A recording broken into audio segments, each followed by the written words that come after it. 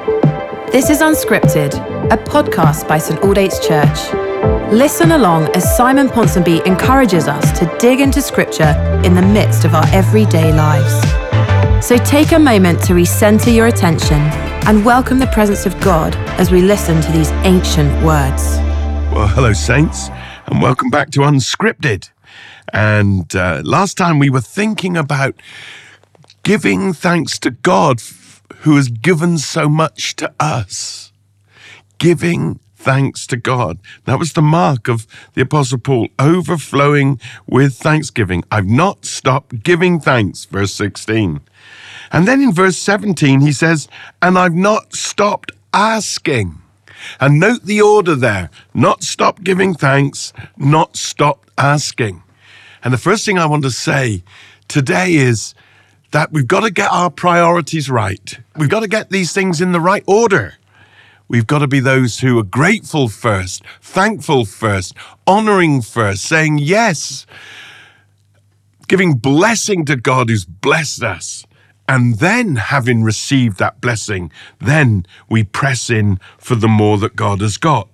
He's not stopped giving thanks, and then he's not stopped asking God.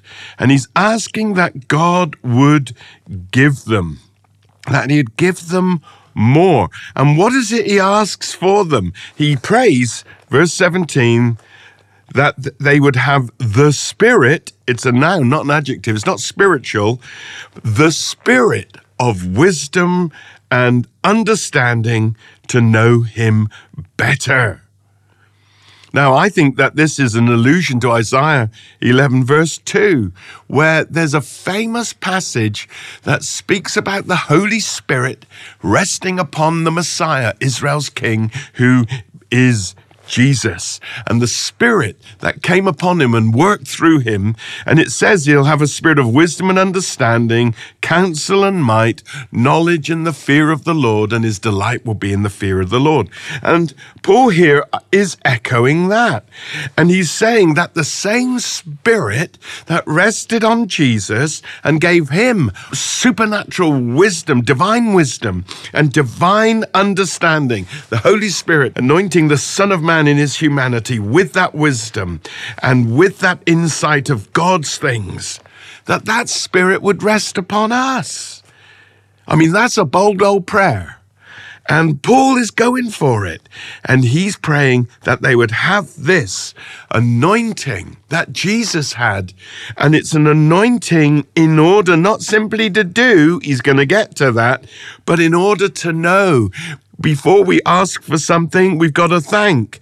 And then before we ask for strength to do, we ask for the knowledge of. These are priorities. We've got to know him first before we can serve him. And Paul prays that they would know him better. That's how the NIV, the not infallible version, translates it. And that's not bad, but I don't think it's good enough, because the word there in the Greek is a word I've always liked. It's the word epigenose. And the gnose bit from gnosis, knowledge, knowing, and from a verb to know. But that little word at the front, 3 little letters, E-P-I, epigenose, that is an intensifier. That's a compounder. The word epi literally means on top of. So what he's saying is, I pray that you will know the wisdom and you'll have the spirit of wisdom and understanding to know him better.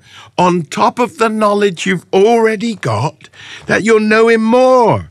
You'll know him over and above and beyond, that there is a greater level and depth of knowledge, of insight, and of wonder at the things of God, the person of God, the work of God, preeminently revealed in the Son of God, made flesh, Jesus Christ. I've not stopped asking that God would give you the spirit of wisdom and understanding to know him better, more fully, on top of. You know, don't plateau with God. There's so much more that he has to show you. So much more of himself, of his will and of his ways and of his purpose for your life. Insights into his character, his nature, his power, his attributes, his actions. And he wants to reveal this to you. He's known in creation. He's known in our conscience.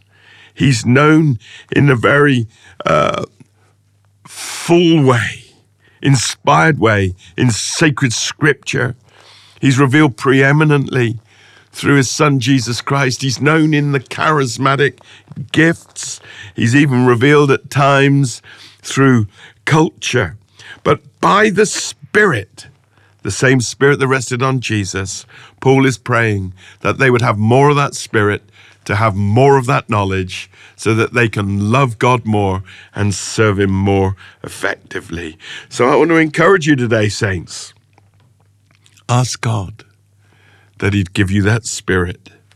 Echo that prayer of Paul's for the Ephesian church. That's why it's in the Bible, not just so we can have an insight into what he prayed for them back then there, but it's for us here now.